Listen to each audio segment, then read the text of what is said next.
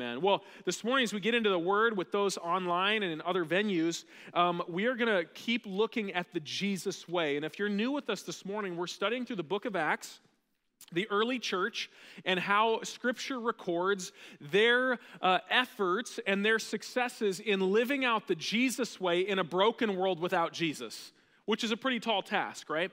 And we're going to pick up the story in Acts chapter 6 where we left off last week. You can turn there in your Bibles or your Bible apps. But as you do that, I want to ask you, when was the last time that you had to tell the truth in a tough situation? When was the last time that you had to tell the truth? And what makes it tough is when it's going to cost you something, right? When was the last time you were asked to give a testimony about a situation and you knew that the truth might cost you? And it might have been, it costed you promotion at work, telling the truth, or it could have cost you a friendship. It could have cost you a comfortable Thanksgiving dinner with your family. It could have cost you all sorts of different things, that sometimes telling the truth when people would just prefer that we lived a lie. We've all been in situations like that. I have 3 kids, and often when 2 of them have a dispute, we call upon the non-disputing member to bear witness to what actually happened. It's a horrible position to be in, right? And that happens to us sometimes in life. I remember a moment in high school when Jesus had just been getting a hold of my life and some things were starting to change. I was kind of going through some of those things where I was realizing what had been normal for me was not normal if I wanted to serve Jesus. It wasn't the right way to live out my life. It wasn't what God had called me to do. And so I was making some of these changes in my life. I was kind of taking a step back from certain social activities and social settings that had been normal for me. I was taking a step back from certain habits, and I was trying to live out this Jesus way. And there was a moment where a group of my friends that I was trying to hold on to, I was trying to maintain these friendships, though I was distancing myself from a lot of things we'd at one time done together. This group of friends did something that was kind of in line with the kinds of things we had always done, but this time they got caught. And I was not involved, but I knew what had happened. I knew what was going on, and I was brought in to the school office to bear witness against what my friends had done. And moments like this, they rarely come with like a calendar appointment, like prepare your speech a week in advance, know what you're going to say, what you want to do. You're just in that moment, and all of a sudden you're sweating. You're like, do I tell the truth and maintain my integrity in this journey that I'm on with Jesus? I know I'm supposed to. Or do I do what I've done before and tell a lie and kind of protect these friendships? And you all want to know what I did. And frankly, that's none of your business. Maybe we'll get into that another time. My point is, I want you to live with, you guys think I'm a big liar, don't you? And I'm sure the online crowd is with me. You guys are voting for my integrity. Well, the point is, it's an uncomfortable place to be, right? Regardless of what you choose, and praise God for His grace in moments when we've chosen the wrong thing. We probably all have, for the sake of social comfort at some point or another. It's an uncomfortable place to be. And we see that with one of the newly elected leaders that we heard about last week. Early in Acts chapter 6, the church was growing. And by the way, as this church is growing, I want to say thank you to all of you that have flexed different times of serving and waking up and going to church and family plans. I know that's a challenge. And I want to especially thank this morning all of the parking team and greeters that were in like 27-degree weather this morning, getting ready for us. And we're all going to praise God when there's like a paved parking lot out there. That'll be an amazing gift. We'll actually value it because we've seen the war zone that it is out there. But all that to say, the church in Acts was growing, and they recognized this leadership need, and they chose from among many of the new Greek converts, right? Not Jewish disciples of Jesus, but people that had come to Jesus since Jesus had ascended. They chose 7 leaders, remember, people that were respectable, full of the Spirit, wise, and one of those was a guy named Stephen. And Stephen was released as a leader in the church to do ministry under the supervision of the apostles. Remember, they kind of maintained like a top leadership tier and then raised up this next tier of leadership to help administrate the ministries of the church. And so Stephen's doing ministry, but not long into Stephen's ministry, he's going to be put on the spot in a really difficult situation. And we're going to read about that here in Acts chapter 6 and learn some things from it this morning as followers of Jesus. We pick up in verse 8 where it says, Stephen, a man full of God's grace and power. Again, a reference to the kinds of people we are meant to become. He performed amazing miracles and signs among the people. But one day, some men from the synagogue of freed slaves, as it was called, started to debate with him. They were Jews from Cyrene, Alexandria, Cilicia, and the province of Asia. None of them, however, could stand against the wisdom and the spirit with which Stephen spoke. So they persuaded some men to lie about Stephen, saying, we heard him blaspheme Moses and even God, which was against the Jewish law. Verse 12, this roused the people, the elders, and the teachers of the religious law. So they arrested Stephen and brought him before the high council. And the lying witnesses said, this man is always speaking against the holy temple and against the law of Moses. We have heard him say that this Jesus of Nazareth will destroy the temple and change the customs Moses handed down to us. And at this point, everyone in the high council stared at Stephen because his face became as bright as an angel's. And then the high priest asked Stephen, are these accusations true? Stephen is put on the stand to defend himself. He has no other defender. He has his own defendant, his own defense attorney and the defendant. He's going to testify to what he believes is the truth.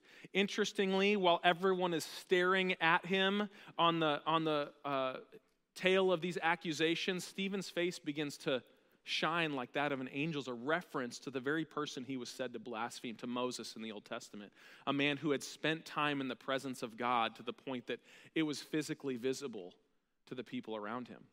Right? Now, Stephen got here, and I want to point this out. Stephen got here by simply doing what we are all called to do. Now, some things stand out about it, right? It says that he was full of God's grace. We should all be that. It says that he was full of God's power. We should be that. However, that's displayed in our lives through different spiritual gifts or prayers or those kinds of things. It says that he spoke with wisdom that came from the Holy Spirit. Now, these are things that have also been said of the apostles. And sometimes when we read the New Testament, it is easy for us to say, oh, that's what the people who actually walked with Jesus did. That's not what Christians do. But I want to remind you that Stephen probably never walked with Jesus. Stephen was a Greek believer.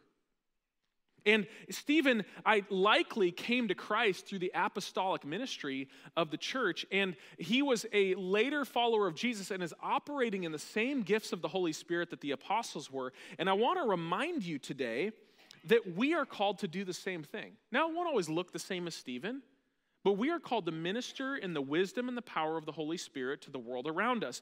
And when we do, when we share the truth of Jesus, God often confirms it with miracles and wisdom that can't be attributed to us, right? When we actually step out in faith with God and say, I'm going to point to Jesus through praying for a coworker. I'm going to point to Jesus through sharing with a neighbor. I'm going to point to Jesus by saying something to a family member again about what God is doing in my life. When we do that, God often opens the door to also testify with us by miraculous signs or by divine wisdom. And that's part of the way God, with us, does his mission in the world around us. Now, what's interesting is, wouldn't we all rather get to sit back and watch God do that without us? But throughout Scripture, what we see is God does that in step and in partnership with his people. And so when we share the truth of Jesus, God often confirms it. The question is, do we recognize our purpose and mission to share the truth of Jesus in whatever way that we can? Right? And it doesn't always mean that we walk around, being a street corner preacher. That maybe is a specific calling, but more often it's in the day-to-day interactions of life that we share the good news of Jesus, and God confirms it with what he does around us in answering our prayers and giving us wisdom. So that's what Stephen was doing. Stephen was just doing what all Christians are called to do. But then Stephen finds some opposition, right? There's this synagogue, and interestingly, even the language in the Greek is kind of saying it's the so-called synagogue of freed slaves. Now, this was a society, kind of a brotherhood of Jews from around the Roman Empire. It mentions several cities there that had at one point been related to slaves to Roman citizens. And they had been set free legally for whatever reason, bought their freedom, been granted their freedom. And they had formed a brotherhood around this. And this group, despite their physical freedom, does not like that Stephen is preaching a different kind of freedom in Jesus. And so they debate Stephen.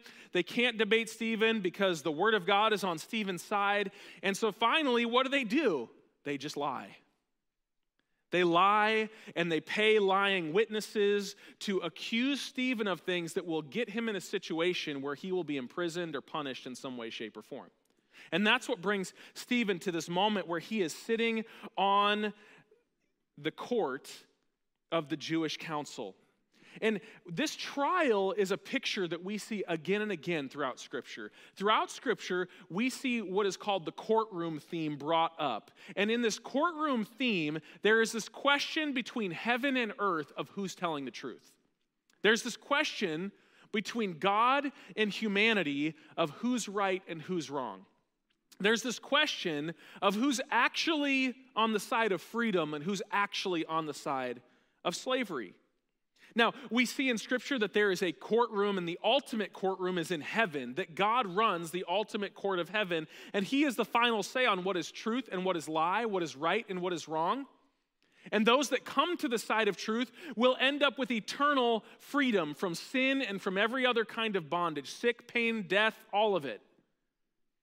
But we also live in a world that has a different kind of court, sometimes symbolized by the authority structures of humanity. But the Scripture says that because of human sin in this world, the devil has been given authority to run his own world system, which is built on corrupting the truth of God and enslaving people through lies. And it's through often false courtroom situations or misuse of authority on the human side of things that the devil keeps the lie going and keeps people in bondage. We see this go back and forth in different moments in Scripture. And one passage where Jesus calls this out amongst the Jews is in John chapter 8. I'm not going to go through it this morning, but you could read through it if you're wanting to read more about this. But in John chapter 8, verses 31 through 47, you'll see that Jesus kind of calls out the problem with the Jewish religious leadership in his day was that they actually weren't following God. And he says to them pretty audaciously, but when you're Jesus, you can do that. He says, you're actually not following God at all. You're using Scripture, but you're following the devil. Pretty bold to say to the group of people that supposedly represented God. But Jesus knew what he was talking about. And he recognized in every setting he was testifying, usually before a human court of people, judging what he was saying, and a divine court of people where God and the angels and the demons are watching and assessing what he's saying. By the way, we are all doing the same thing. And Stephen that morning was being assessed by two courts. But what we have to remember as Christians in these moments where we are called upon or given opportunity to bear witness to the truth is that Jesus first came to declare the truth. And not only did he declare the truth, but he also took our just penalty for all of the times that we had lived a lie. He took our just penalty in the true courtroom of heaven. That's why Scripture talks about him taking the judgment of his own Father on himself, because that judgment was the just punishment for our sins. So Jesus declared the right way to live, and then he died for all of our wrong ways of living. Why? So that he could break the power of sin that keeps us enslaved to the devil's lies. And man, we could spend all day listing all of the lies the enemy uses to keep us bound. But it's much simpler to look at the one testimony of truth that keeps calling generation after generation, culture after culture, back to our Creator in a loving relationship that helps us be who we were created to be. Jesus opened the door for that, and we are called to follow in his footsteps of declaring truth and laying down our lives so that others can know it. So Stephen now takes the stand as a witness both before heaven and before an earthly council, and he knows that there are two audiences and they want two different answers. right? The court of heaven expects him to tell the truth and nothing but the truth, but he also knows that this court of humanity wants to hear a certain kind of truth. And there will be short-term consequences if they don't hear it. And so we read on in Acts chapter 7, where most of Acts chapter 7 is Stephen making his case as his own defense attorney. From verse 2 to verse 50, which we won't read this morning, Stephen makes his case by giving a review of Old Testament history. And if you're one of the many Christians that's ever tried to slog your way through the Old Testament and you're like, God, why is this so long? And what is this story about? Why is this one in here? You know, sometimes it's good to read some of the New Testament Cliff Notes versions, and this is one of them. You might want to write that down, Acts 7, 2 through 50. And when you're in a tough spot in the Old Testament, come back and read this less than a chapter and be like, oh, maybe that's part of what my story is explaining here. But again, long story, literally short. In his case, in this review of Old Testament history, Stephen shows what went well and what didn't in the history of the Jewish people, right?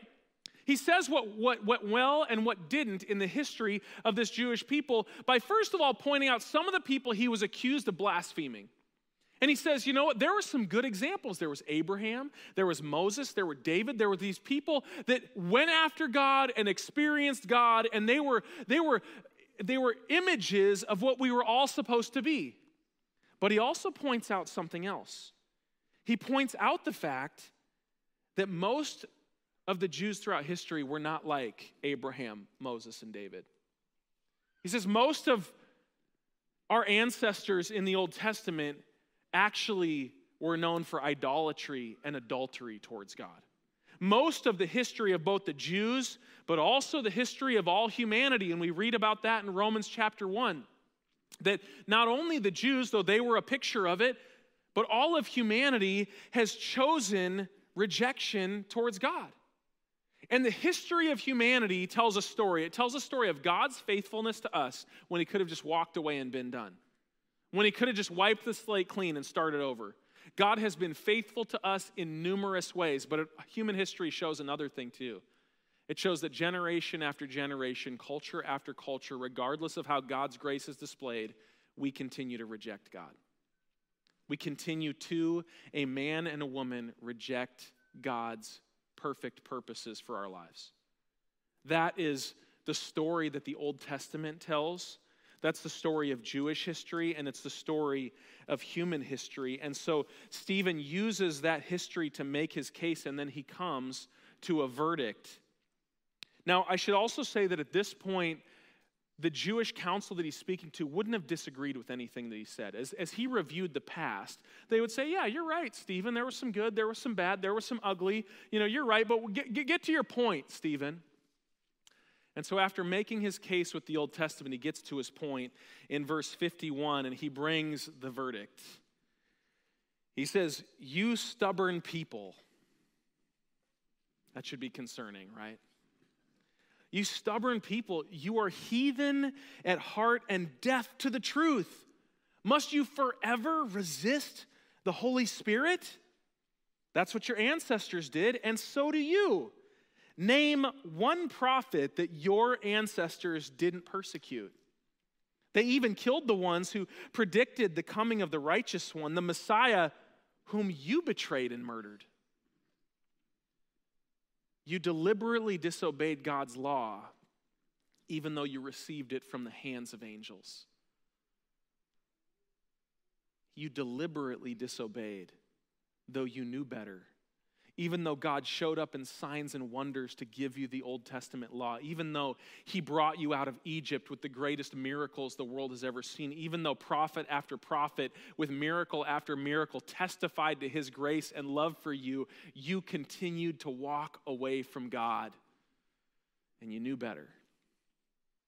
The verdict that Stephen comes to that was true in the court of heaven is that we should know better, human beings, but we reject God anyway. We should know better, but we reject God anyway. And here's the interesting thing. When the truth is told, it always puts lies on the defense, right? Somebody said to me after service, they said, the first service, they said, you know what? Lies always need to be covered up, but the truth can run around naked. And I was like, that's funny. I don't know where that's at in Scripture, but that's funny. So you're welcome. But the point is, when the truth is told, the lie has to go on defense. And let's be honest, nobody likes their cover blown. Nobody likes to be called out.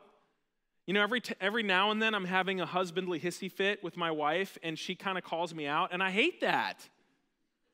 And we all have a choice in that moment, don't we, husbands? Ladies, you have your version, okay? But we have a choice when we're called out. We can either humble ourselves, which is way harder work, or we can persist in the lie and justify our actions. And anytime the truth is told in the face of a lie, it forces the same decision. Is there going to be a response of humility? Or is there going to be a response of defensiveness and persisting in the lie? And we read what the response is here in the human court that Stephen stands in. In verse 54, it says, the Jewish leaders were infuriated by Stephen's accusation, and they shook their fists at him in rage. But Stephen, full of the Holy Spirit, which is the ultimate call sign of true Christians in the book of Acts and throughout the New Testament. Stephen, full of the Holy Spirit, gazed steadily into heaven and saw the glory of God. And he saw Jesus standing in the place of honor at God's right hand. And he told them, look, I see the heavens opened and the Son of Man standing in the place of honor at God's right hand. And then they put their hands over their ears and began shouting. They rushed at him, dragged him out of the city, and began to stone him. His accusers took off their coats and laid them at the feet of a young man named Saul, who will come up later. And as they stoned him, Stephen prayed, Lord Jesus, receive my spirit. He fell to his knees, shouting, Lord, don't charge them with this sin. And with that, he died and became the first known martyr of the Christian faith. Now, this is a heavy story. This isn't how we want the story to end. This isn't justice on the human stage. This isn't how we're taught in our culture to stand up for ourselves. This is the Jesus way. This is the Jesus way, right? We see in this response, we see the world's version versus the Jesus version. We see the world's version of free. Remember, the synagogue of freed slaves. The religious leaders of Old Testament scripture. We see those that were supposed to be free respond with demonic fury, murderous fury when confronted with the truth. And then we see a man unjustly accused respond with confidence. In the face of their fury, he doesn't back out and say, whoa, just kidding, guys. Whoa, let's talk about this. No, we don't need to go here. I'm flexible. No, he says one last cry of the good news. He says, guys, I see Jesus standing at the right hand of the Father. Do you know that verse 55 is a Trinitarian verse, full of the Holy Spirit. He sees the Son standing next to the Father. Right? A Trinitarian experience of the one true God. And he says, I see him. It's a reference to the prophecies in Daniel of when the Messiah was going to come and rescue people from their sins. He's like, guys, the Messiah is still here calling to you. He declares the gospel one final time. What does he show? He shows confidence in the face of incredible fear. What else does he show? He also shows peace. He says, Father, looks like this is it. Have my spirit. Take my spirit. And then he says, finally, with his final breath, he says, also don't judge them. Don't hold these sins against them. Those last two prayers were taken specifically from Jesus' prayers on the cross, right? Stephen is an example to us of the Jesus way, both in his spirit-filled ministry and in his spirit-filled suffering. The Jesus way responds with confidence and peace and grace for our enemies. And church, that truth will probably be put to the test in your life, in our society. When rage comes against the truth, will you respond with confidence and peace and grace? Not equivalent or greater rage, not fighting with the weapons of this world, but living the Jesus way. Now, I don't think that most of us will have an end like Stephen's. I don't think that most of us will be martyred. Maybe none of us will be martyred. We're not in a society where that's the common way of oppressing or challenging truth. But it is happening all around the world. It is something that should break our hearts. It's something that should remind us every time we get to come into this building without fear and declare the praises of God out loud and broadcast it on the internet. We should be reminded that there are Christians around the world whose lives are threatened for doing the same exact thing, which should make us sing all the louder and be all the more grateful and witness all the more boldly, because what would they want us to do if they knew we didn't have the consequences that they have? Right, but most of us probably won't be faced with martyrdom. But what does this passage mean for us as brothers and sisters of Stephen, as people who will sit around the banquet table of Jesus with Stephen someday? We need to be reminded that Stephen was simply doing what Jesus has asked all of us to do. Do you remember kind of the purpose statement of the book of Acts? In Acts 1:8, where Jesus said, he set the tone for the entire book, and it said, "But you will receive power when the Holy Spirit comes on you, and you will be my witnesses in Jerusalem and in all Judea and Samaria and to the ends of the earth." And here's the reality: whether it ends like Stephen's story or not, we are called to be witnesses of the truth of Jesus. Whether it results in fury or whether it results in people running to Jesus as the story began. Right? Stephen was doing ministry and people were running to Jesus. They were coming and experiencing Jesus. The church was growing because people were sharing Jesus. There were far more people coming to Jesus than were angry about Stephen preaching Jesus. And that's still true today.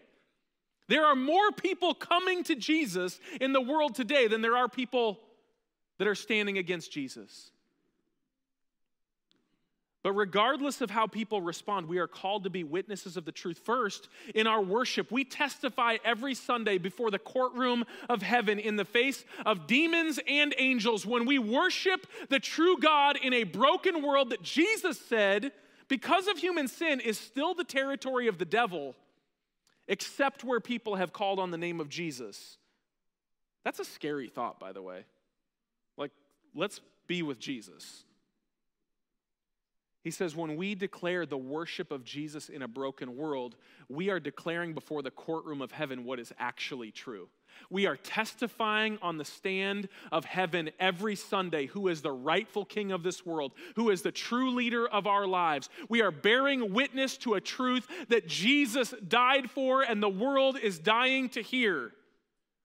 Every Sunday, and every time you pray, worship, you testify before the courtroom of heaven. But we also testify every day with our words and our actions in the courtroom of this world. You testify before your coworkers, your family, and your friends every day who you are and what you believe and who you belong to. You are always bearing witness to the fact that you either are still in charge of your own life and at the mercy of the devil, or Jesus is in charge of your life and you can rest in his mercy. We are called to be witnesses. And when we have seen and heard the truth of Jesus, we are as accountable as those Jewish leaders are for knowing who the Messiah is and living accordingly. We're accountable. The only question is, how will we respond? And here's the cool thing. Sometimes it does mean some suffering. Sometimes it means a loss of relationship or a loss of a promotion or a loss of somebody treating you with respect and dignity. Sometimes it means those things, but more often it means reward. In fact, according to Scripture, it always means reward. Do you remember what Hebrews 12:2 says about Jesus? It says that he endured the cross, scorning its shame, with joy because he knew that sitting at the right hand of the Father was waiting for him. He knew that the salvation of our souls was waiting for him. He could handle the suffering because he knew the reward was coming. And the same thing is promised for us. In Romans 8, it says in verse 18 that yet what we suffer now, and you may suffer at the hands of persecutors or at the hands of your own broken health or at the hands of death and disease. You may suffer at the hands of an economic situation or an oppressive government. Whatever it is, you will suffer in this broken world. But what we suffer now is nothing, Scripture says, compared to the glory that he will reveal to us later. Do you want glory or do you just want momentary comfort? I'll take the glory. There's always reward in store, and part of that reward is being able to set other people free from the slavery to the lies. Jesus said in that John 8 passage I referenced, verse 32, then you will know the truth, and the truth will set you free. There is no freedom outside of the truth of Jesus.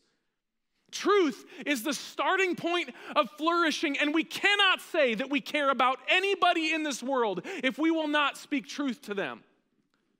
But we also cannot say we care about anybody in this world if we use truth like a war club instead of ministering truth like Stephen did. Confidence, yes, but confidence that leads to peace and grace. Confidence that can honestly say, Father, however they respond, would you just forgive them? I don't want them to face judgment. Confidence that can say, whatever they do to me, Father, I'm entrusting myself to you. Confidence that leads to peace and grace is how we communicate the truth. But the truth has to be communicated. And though it might not always be well received, often it is. Often many people will come to Jesus when you share the truth. They are longing for it, just like you and I were. I know this to be true because when I was confronted with the truth, yeah, there were some things I was like, oh man, I got to change some things. But it was worth it because I had a glimpse of glory. I had a glimpse of purpose. I had a glimpse of satisfaction. I had a glimpse of what I was longing for the entire time. So are you sharing the good news of Jesus? Their freedom is part of our reward. And it will be worth it. I'm going to have the worship team come this morning. And in a moment, we're going to take some time to respond. And can I tell you that your response to Jesus is more important than any other takeaway from hearing a guy talk or hearing the scripture read? Your response to God's words every week and throughout the week matters. It is your testimony on the courtroom of heaven. And so, as we respond this morning, I do want to tell you the rest of that story in high school. Though I have lied and had lied many times, I'm not going to pretend like I'm just this perfect person. In that moment, the trajectory of my life was changing, and I went with the change. And I did tell the truth, and I did lose a bunch of friends. And at the time, it felt pretty costly. I mean, in high school, that's like everything, right? You lose a bunch of friends. But you know what I found? I found out who I was capable of being. I found out that integrity actually felt pretty good. I found out that the affirmation of the Holy Spirit when I do what is right is a worthwhile reward. That the warmth of my Father smiling down on me from heaven and saying, son, I knew you could do it. I was going to love you either way, but I knew you could do it. It was worth it. You know what else I found? I found that though I lost a handful of friends, what happened in my life over the months, and it didn't take long, but over the months and the years to come, and by the way, this is all before I ever felt called to be a pastor. This is just me trying to walk with Jesus. I found that suddenly my life was having an impact at work. I was having coworkers come to church with me. I found out that my life was having an impact at my high school. I suddenly was finding new friends, but our friendship was based on us trying to figure out how to do life the right way.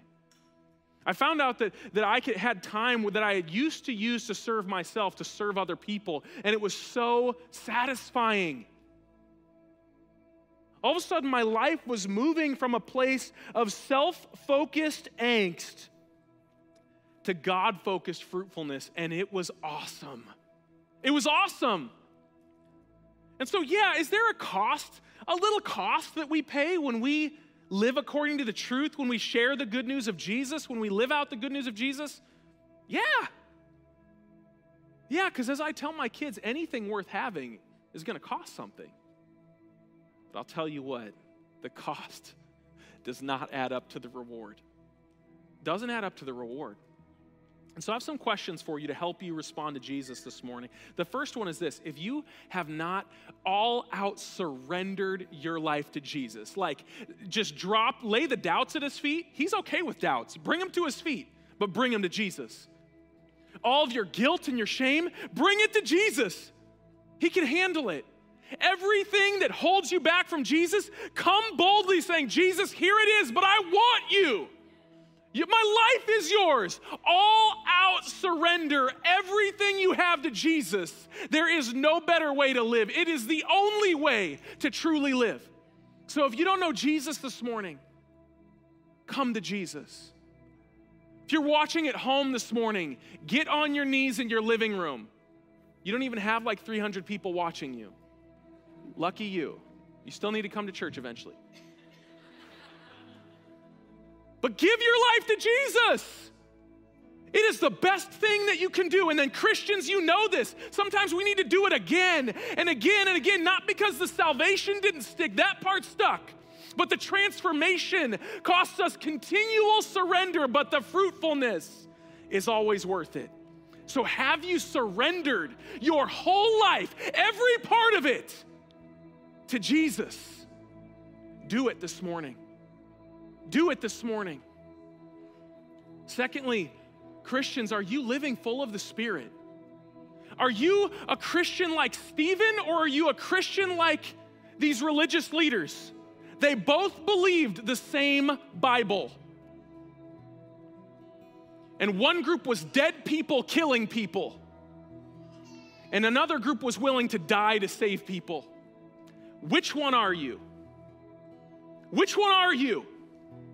Because Jesus deserves more than people that will read his Bible and not live it out. Stop being silent about the love of Jesus. Stop excusing yourself. Don't excuse your sin anymore. Don't excuse your silence when you have life inside of your lips anymore. Don't excuse your selfishness and your greed when you have the ability to clothe the naked and heal the sick. Stop it. Stop being a dead, pathetic church that is watching our nation go to hell, and it has nothing to do with politics. Shame on us for our idolatry of believing that a vote or a candidate is what our nation needs. Jesus is what they need.